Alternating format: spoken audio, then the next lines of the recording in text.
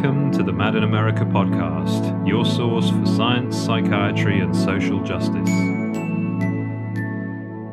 Hello, and welcome to the Mad in the Family podcast. I'm Miranda Spencer, editor of Mad in America's Parent Resources section.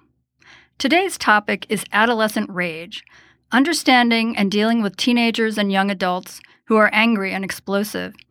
If they enter the mental health system, these youth might typically receive a psychiatric label of oppositional defiant disorder or perhaps bipolar disorder and be prescribed drugs such as neuroleptics. We're going to look at some alternatives to that path. Our guest today is Ben Furman, MD. Dr. Furman is a psychiatrist in Finland and an internationally renowned teacher of solutions-focused therapy. He is the founder of the child-friendly Kid Skills method, which is based on the idea of converting children's problems into skills that children can learn with the help of their family and friends. Ben is one of our resident experts for the Parent Resources page's question and answer section, and his essay called Helping Children with Angry Outbursts is another one of the resources there. Welcome. Thank you very much. It'll be a pleasure to talk with you. So you've written a lot about helping younger children who express explosive anger, tantrums and hitting and so on, and their parents and teachers, how to help them all cope better. But what about the older kids? I hear so many parents who say their teenager is defiant, aggressive, even violent to family members and to others. And these parents say that they're not only concerned about the disruption and why their daughter or son is so angry, but they feel they have to walk on eggshells, and they're even worried that their child may wind up in prison someday. So what is this all about? From your perspective, how does solutions-focused therapy look at such young people, and what methods exist to break the cycle and change whatever underlies those types of behaviors? Yes, thank you. That's a very important question, particularly in this day and age when aggression, all forms of aggression seem to be so ubiquitous. And it's not only teenagers. There are a lot of adults who have aggression problems.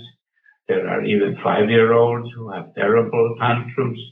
And so we really are looking for different kinds of tools to stop that kind of behavior. And the first thing that people usually do when somebody becomes angry is that you also become angry. And that's not a very good idea because it leads to escalation. So we have to think about other ways of approaching aggressive children, teenagers, and adults.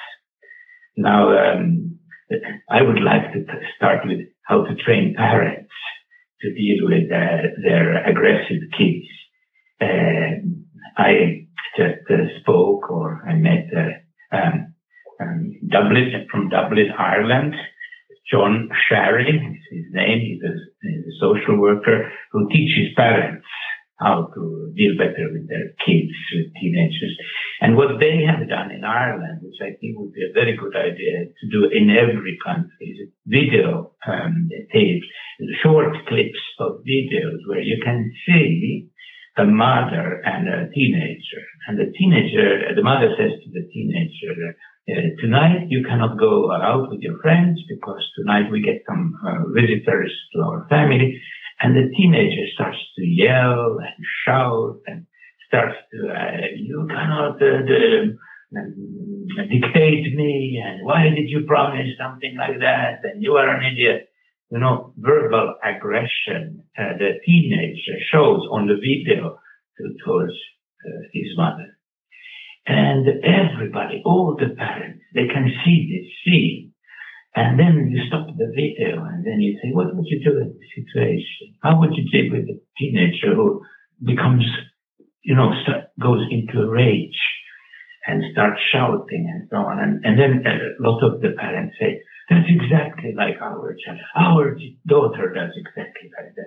Our son does exactly like that. We don't know what to do with him. He must have some kind of psychological problems that even the doctor said that he has ADHD or he has this diagnosis or that diagnosis. But at the end of the day, it doesn't matter what diagnosis the child has, because all we have to do is to think about what to do in such a situation. Well, then when parents have discussed this, and they all have their own ideas and so on, you can see how the recommendation, what recommendation is. And the recommendation is that the parent, the mother, looks at the child, at the teenager, and says, you are too emotional right now. We cannot talk. I will leave. The mother doesn't tell the son to leave. Says, I will leave, and we will continue to talk when you have calmed down. So this we can see on the video, how the mother does this to the child. And then you stop the video, and then you talk with the parent. And say, what do you think about this? Some people will say, that would not work with my child. Others would say, well, we have to try it. And the parents would kind of start to get ideas of how they can behave differently, how they can learn not to accept verbal expression from their child. And the technique, maybe we could call it nonviolent resistance, if you like a kind of a Gandhi technique, where you are teaching the child, I'm not going to speak with you at all if you are going to shout at me. And therefore, I'm going to leave, and we can continue talking when you have calmed down. That's the method. That's the basic tool that all parents who have aggressive children have to learn. And I don't know how to teach that, because it doesn't help if I explain how to do it. You actually have to see it on the video. Then you have to go home and you have to try it with your out-of-control teenager to find out for yourself how it works. Right. Now, what is this video that you're referencing? It's a teaching video that is part of a parent training program. There are hundreds and hundreds of parent training programs all around the world. I'm just referring to one of them. But all parent training programs that exist in the world, they all have some element, something similar, where the parents who take these training courses, how to deal with it, how to become better at dealing with their out-of-control children, their behavioral problem children, or aggressive children. They all have to learn this. Right. And there are many ways of teaching it. I just mentioned this because I think showing a video is a very good way to teach it. Of course, you can also role play. Okay, then I will play your child. I will be the angry child. Now I'm going to shout at you. I'm going to tell you you're an idiot. I'm going to tell you whatever obscenities come into my mind. And you will have to show me that you will not respond to me. You will not say something like, don't speak to me like that. You will not say that an ordinary thing. You calm yourself down and you say, I am going to leave. This is not a good way to talk. We can talk in a minute when you have calmed down. Would that be would it be a similar situation if the child is being physically violent? Say he's smashing up his room or something like that. Yeah, you would have to start to add elements. I thought I would start there. I thought that would like a good place to start. Is like when the child starts shouting at you, yelling at you, calling you names. How to deal with children who do that kind of thing. First, you have to learn this because these are escalation processes, meaning that if you allow the child to shout and yell at you, then it tends to become worse over time. So then the next step is that they not only yell at you, but they actually start, throwing things, or they start to break things, or they start to attack you physically or something. And then we have to think about the next step. And it is very important to tell children that this is not okay. We don't accept this kind of behavior.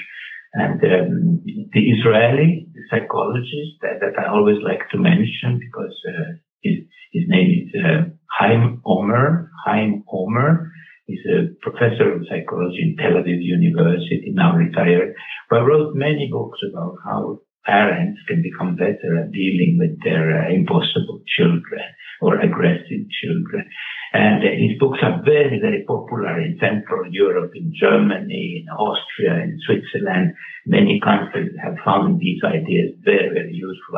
I'm hoping that also on the other continent, on the other continents of the globe, people would find these ideas useful. But the idea is that when parents try to send a message to their child that you cannot, be physical, you cannot hit your mother, you cannot hit your brother, you are not allowed, it's not okay to be physical. And if parents try to send that message to their child, first of all, they have to be very calm, so they need a lot of support from other people. So Chaim Omer is saying that parents need broader shoulders. This broader shoulders is a metaphor. And it means that the parents need other people like grandparents, cousins, aunties, uncles, neighbors, football coaches, teachers. Parents are advised to hook up with maybe other parents, typically the if there's a godmother, godfather family, aunties, uncles, anybody they can find who belong to their social network. And then this social network becomes active. And the social network, not only the parents alone, but the parents together with their social network, they send the message to the child. They actually write it down it's called an announcement, a written announcement, where signed not only by parents, but also by the other people in the social network. It's like a community action. If I use that word, maybe that makes sense. So the parents alone, they cannot do anything. It's impossible. They are in a struggle with their child. The only thing that they can do is what I described previously, that they can, I'm not going to listen to you yelling at me. We will talk in a minute when you have calmed yourself down. But if there is physical aggression, the social network or the community has to take a stance. I think in English you would say take a stance, and they will actually tell the youngster that this is not okay. You cannot hit your mother, or you cannot be physically aggressive towards your own parents. And then, and this is not enough, then we also have to do something about it. So then somebody has to talk with that youngster. And maybe the best person is not the parents. Maybe it should be someone else. And it doesn't have to be a psychologist, and it doesn't have to be a psychiatrist or a social worker or a family worker. It can also be an uncle. It can be a grandfather. It can be whoever has some kind of relationship with that young person. And then if the person has been violent, I always recommend that the first thing to do is to apologize. Then if I was speaking with a youngster, I would say, I heard that you have been aggressive towards your mother, and that's not okay. So I think you owe an apology to your mother. Well, I don't owe an apology. My mother is an idiot. You should know what she does. The teenager will start to rage. So it takes a little while to explain to them that your mother may have her faults, and she may also have to apologize to you, but the violence is not acceptable, and it's very difficult to help anyone if we don't do something about it, and we can start with apology. Right. And also, I think the child probably doesn't feel good about what's going on either. They're not happy that they're raging. What I'm hearing you say is, first, with parents, it starts with them. Start with yourself rather than the child. And also that, as the saying goes, it takes a village, this community approach? Yes, correct. Do you have an example or two of a real-life situation where you used the solutions-focused approach to get a child with a lot of rage, a teenager specifically, or a young adult, to change and evolve and the situation to de-escalate? I'll tell you another story. This is an adult case that I haven't written down, but I thought it was such a wonderful story, so maybe it's worth telling. This teenager was 50 years old, 50. So the guy was not anymore a teenager, but he was behaving like a worst kind of a teenager. He was in a psychiatric hospital, and he had a reputation of having tantrums. terrible tantrums. He would scream and shout, and he wanted the police to come, and he wanted the ambulance to come. And the hospital informed that this patient they described him as a person who has no impulse control whatsoever. So that was the reputation of the patient. It's unimportant what was the diagnosis, but the situation was this, that this man was going to be removed from the psychiatric hospital, referred to a kind of a, what do you call a residential treatment center, I would say, where patients who don't need to be in the hospital can live and have some kind of a life, a little bit more normal life than you would have in a hospital. So the administrator, the boss of the nursing home, I should say the residential treatment center, met with this guy and said, if you come to our residential treatment center, you cannot have any of those rage attacks. You cannot have any shouting. We don't tolerate any shouting here. We don't accept that kind of behavior that you are famous for, that you have done so many times, and that they in the hospital said that you have no impulse. So you have to learn to calm yourself down if you want to come here. And so he's like, I cannot control myself. I'm not able to control myself. So, well, we have to think about something that you can do in the moment when you start to get angry or when you start to get into rage. What can you do in that situation? The guy said, obviously, I don't know what to do. Nothing helps.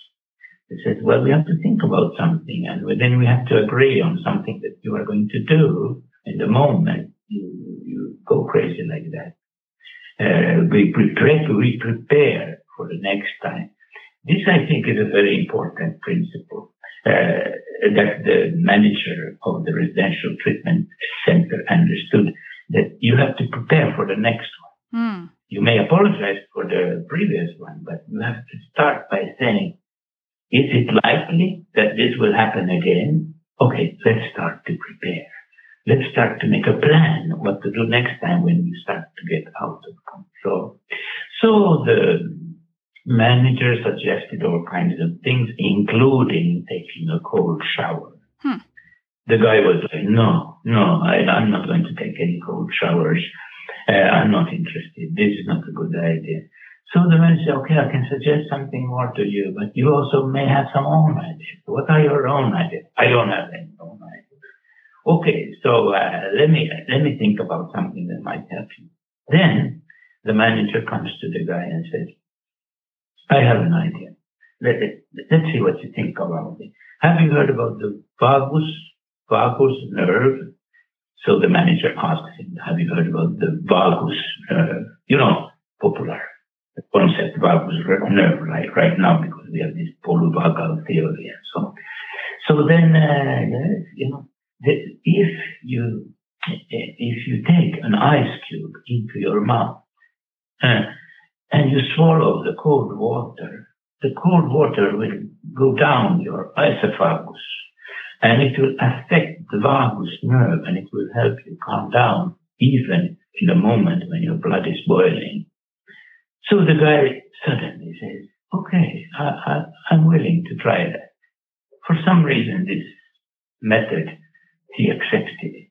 And so they started to prepare. There were a couple of freezers in the residential treatment center. So together, the patient and the manager fixed certain shelves in the freezers where they put, plastic bags filled with water to create ice cubes. And there was a lot of work to be done, to get the ice cubes right and to practice, wrapping an ice cube at the heat of the moon, in the heat of the moon. Mm-hmm. After that, the whole residential treatment, the staff and all the other patients were told that he's going to use these ice cubes when he starts to go mad. So now we are back to the community approach, aren't we? Because this is not about you and your ice cubes. This is about the whole community participating in a plan. And the plan is that when you start to go mad, we will remind you of your ice cubes. We will get out of the way so you can run to the freezer as quickly as you can so that you can grab the ice cube. And so it was like a community approach. Everybody participated in figuring out what you could do to calm yourself down when you lose control. Everybody was prepared to remind him of the ice cubes when he would next time start to go crazy. Everybody had a strategy. Everybody knew that if you see him starting to go wild or starting to escalate, everybody knew they would say to him, "Get the ice cubes. You need the ice cubes." And so the manager told this story, and she said the person had stayed 1 year already at the residential treatment center, and there had been no incidents at all. So did he ever use the ice cube? Never needed to use the ice cube. So it was more of a concept than any real science behind ice cubes helping you calm down? Yeah, the manager probably had heard this idea from somewhere, and I think it's being used, so it's not a totally off-the-wall idea, but it was never used because the community was now prepared and everybody was kind to him. He was not punished for his behavior. He felt that everybody wanted to help him. And the message was very clear. We don't accept that kind of behavior in this residential treatment center. And we believe you can control yourself. And if it's too difficult for you to control yourself, we will be there to help you. And we will think about some method. Now, of course, it doesn't have to be ice cubes. It can be whatever. It can be even, tickling your neck or massaging your feet or speaking to you silently or whispering secret passwords that will help you calm down. We can always find something that will help you. And this is not only for aggression against other people. Exactly the same methods can be used for cutting. And you know how big problem cutting is now all over the world. Yes. We have teenagers, they start cutting at the age of 12. And then at the age of 15, they have scars all over legs and arms and everywhere. And how to get rid of those scars, they will be for the rest of your life there unless you do skin crafting or something. But these are these impulse things. And people are very impulsive and they cut themselves or they attack someone or they break stuff or they start shouting or whether they are smaller children, whether they are teenagers, whether they are 50 years old, chronic psychiatric patients, even many people who are very intellectual disability have aggressive behavior. And another similar case was a guy who was 20 years old, intellectual disability guy in a psychiatric hospital. He had been so aggressive, he attacked people for the mildest, smallest frustration, and he hit them. He was known to hit people, and this hitting had become so bad that they had to put him into a psychiatric hospital where they, of course, give drugs. That's not a very good solution for aggressive behavior because, it doesn't solve the problem at all. It doesn't help the person to develop any kind of self-control. So then, very similar story. The 20-year-old big guy, like everybody's scared of him because he's so big. Actually, this young man was using a kind of a straight jacket in the hospital. Not the kind of straight jacket that you see in One Flew Over the Cuckoo's Nest, but there are also modern straight jackets where you can move your hands, you can eat and you can do stuff, but the movement is restricted, so you cannot reach out and you cannot hit people in the same way that you could. So this guy was wearing one of these every day, and so the nurse went to him and said, I can help you get out of this hospital. Or he didn't want to be there. He hated there to be there. He wanted to go home to his parents and he wanted to continue his shelter working in a shelter. And so the nurse said, and now you're going to hear exactly the same story again, just another version. He said, I can help you get out of here, which is what you want, right? He said, how can you help? You have to learn a skill. What skill do I need to learn? You have to learn that when you become upset, I think that's the way, when you become upset, you cannot hit anyone. You have to do something else instead. What's it going to be? And I like these words. When you say, you cannot hit anyone, I can help you. We have to find for you something else that you can do in those situations when you become upset. And then you ask the person, so what could it be? What can you do to calm yourself down in that situation when you start to go into the rage? And this man, he says, I can go on my knees and I can shout, nurse, help. Wow. So he said, I can go on my knees like this and I can shout, nurse, help. We are in a hospital. There are nurses. You can shout, nurse, help. So this nurse, this male nurse, he says, that sounds like a good idea. Let's see how it works in practice. Let's get you angry. Let's test the idea. I want to see you do that. So let's imagine you are now angry. You're getting angry because something happened. So we have to pretend. So there's a kind of a pretend element. You might call it role play, of course. So there's a pretend element. Now we practice you getting angry, and then you have to show me that you can do this thing. And the thing was getting on your knees and shout, nurse, help. He practiced. He had to show every staff member how he's going to. He even showed his doctor that I have, been talking with my nurse, and I'm going to do this. I'm going to go on my knees like this, and I'm going to, shout, nurse, help. So the whole community is now participating again. This was not only between the nurse and the patient. The whole community was participating, including the doctor. And then comes the next question, and this is another very important part, and it is, so what if we can see that there is fire coming out of your eyes, meaning that we can see that you are getting angry.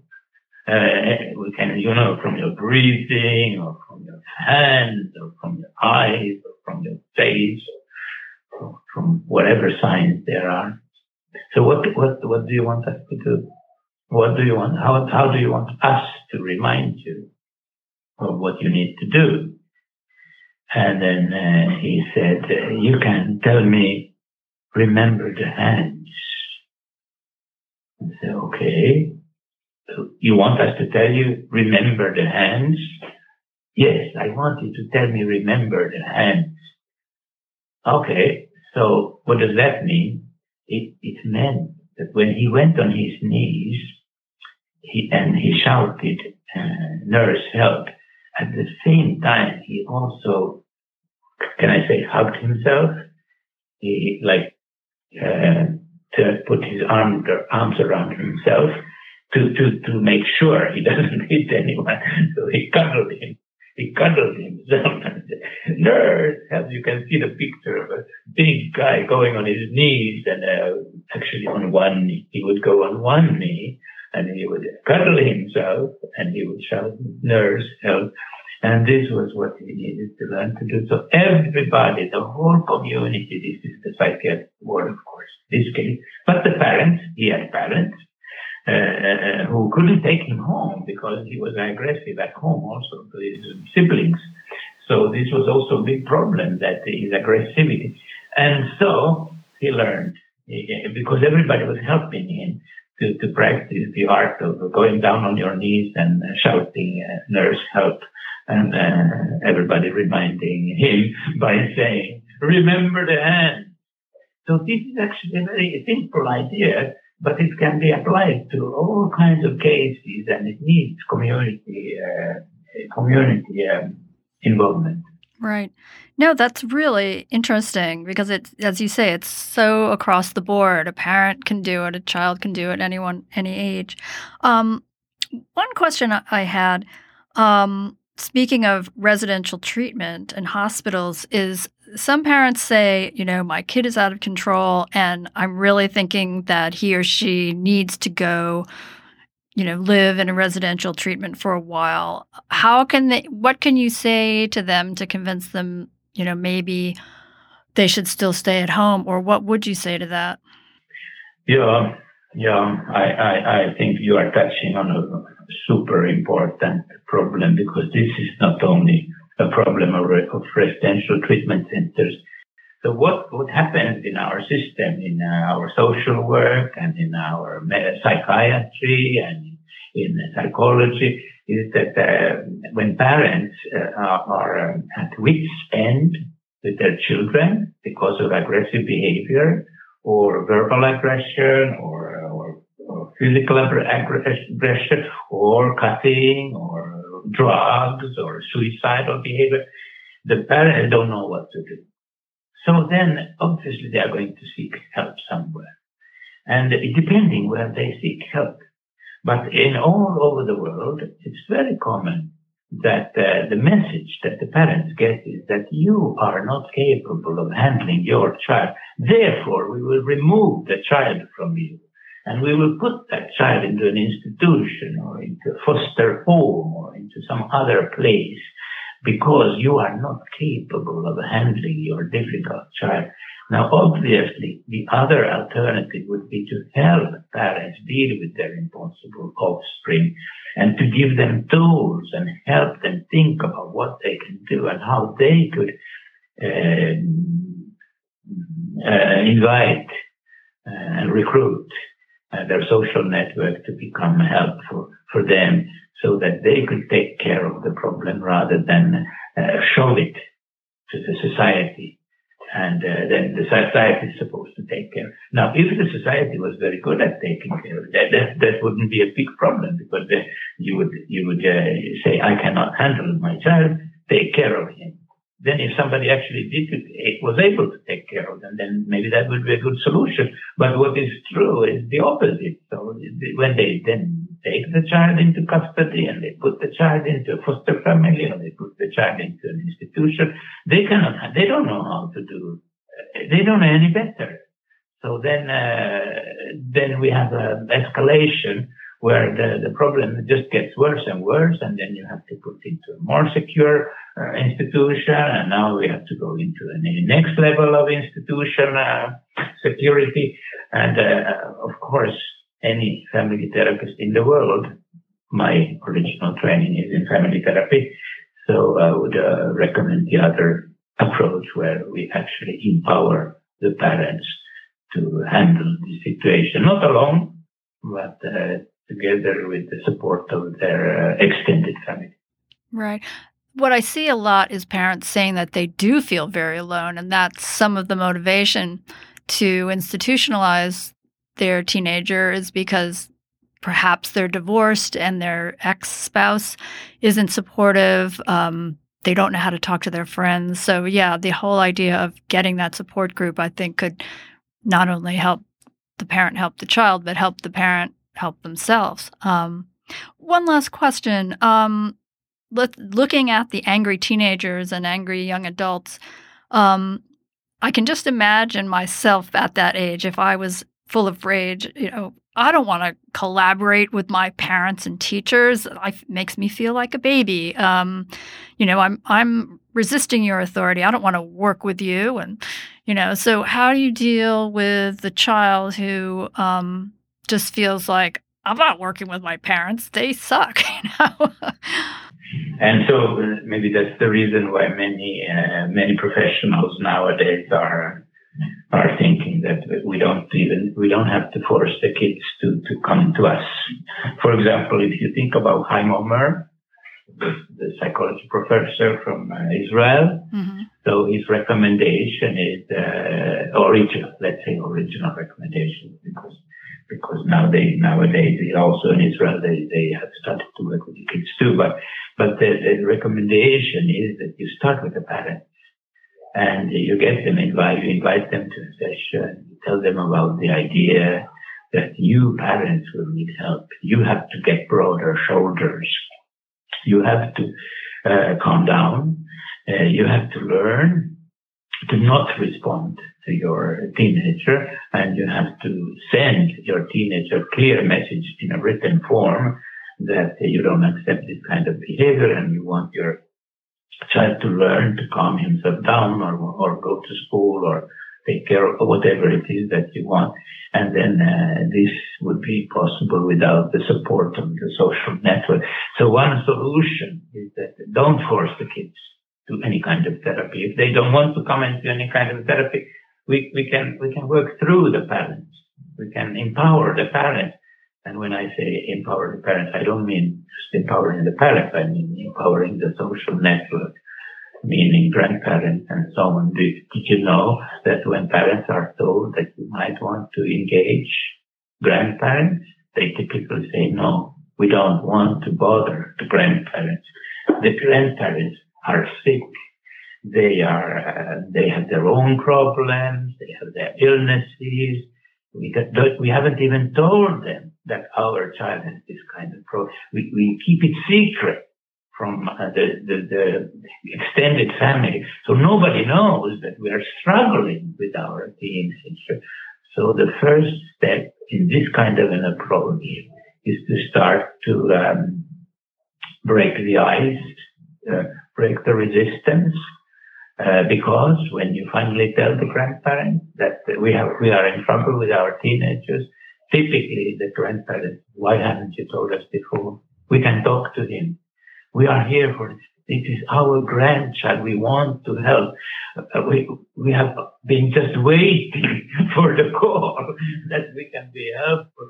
So then it turns out that everybody wants to be helpful and everybody wants to do something to help the parents who are at their wits' end with their child. And it's a very different approach from putting a psychiatric label on the child. It's very easy. Certainly the child will meet the criteria of more than one psychiatric disturbance. It's very easy to put psychiatric. It's very easy to put the kids on the medication. It's very easy to take the child into custody. It's very easy to write a referral to an institution where they are not any better at helping the kid as the parents would be, with some support and some advice and some suggestions of how to work, how to speak to your teenager. I had one teenager, the parents came to me many years ago. I will always remember that case, and they said that our child is impossible. He doesn't go to school. He doesn't go to work. He's like, I don't remember the age, maybe 17 or 18 or something. And we want him to see a psychiatrist, but he refuses to see a psychiatrist. What to do? And they were almost like suggesting, could I dress up like a pizza delivery man and visit their home and get him to talk to me? I said, I don't think that would work. But I said, tell me about him. Sit down. I want to hear everything about him. What is his talent? What do you love about him? What good qualities does he have?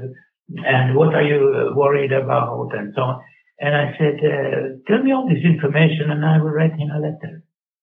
This was many years ago, but there were already computers, and I was sitting probably for half an hour just typing a letter to the young man, where I would say, I heard from your parents that they love you very much and they care about you and they want to help you and they're worried about you, and they told me that you are talented in this and you are talented in that.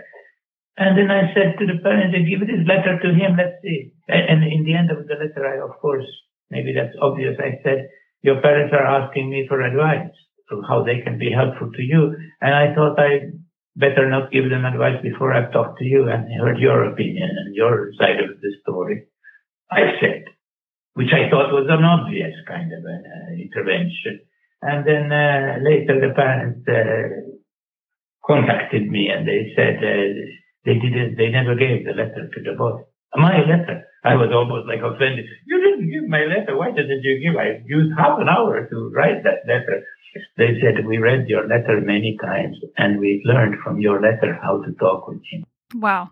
So also young people who have difficulties in controlling their rage, they also need some respect, some caring. They should know that we care and we want to help them. And there are ways, and they could learn, find out about these ways, and we can help people control whether they are 50 years old or 5 years old. It actually doesn't matter. Well, we have to wrap up now. Thank you so much for being with us. Thank you. Listeners who want to learn more about kid skills can watch the video on Mad in America's Parent Resources page at www.madinamerica.com/parents or download the Kid Skills app at www.kidskillsapp.com. I'm Miranda Spencer, and this has been Mad in the Family. So I'd just like to thank Miranda and Ben for that interview, and also to thank the people at Watchia Writers Club, Providence, Rhode Island, for assistance with the interview recording. And as always, thank you so much for listening, and until next time, take care. Thank you for listening to the Mad in America podcast. Visit madinamerica.com for more news, views, and updates.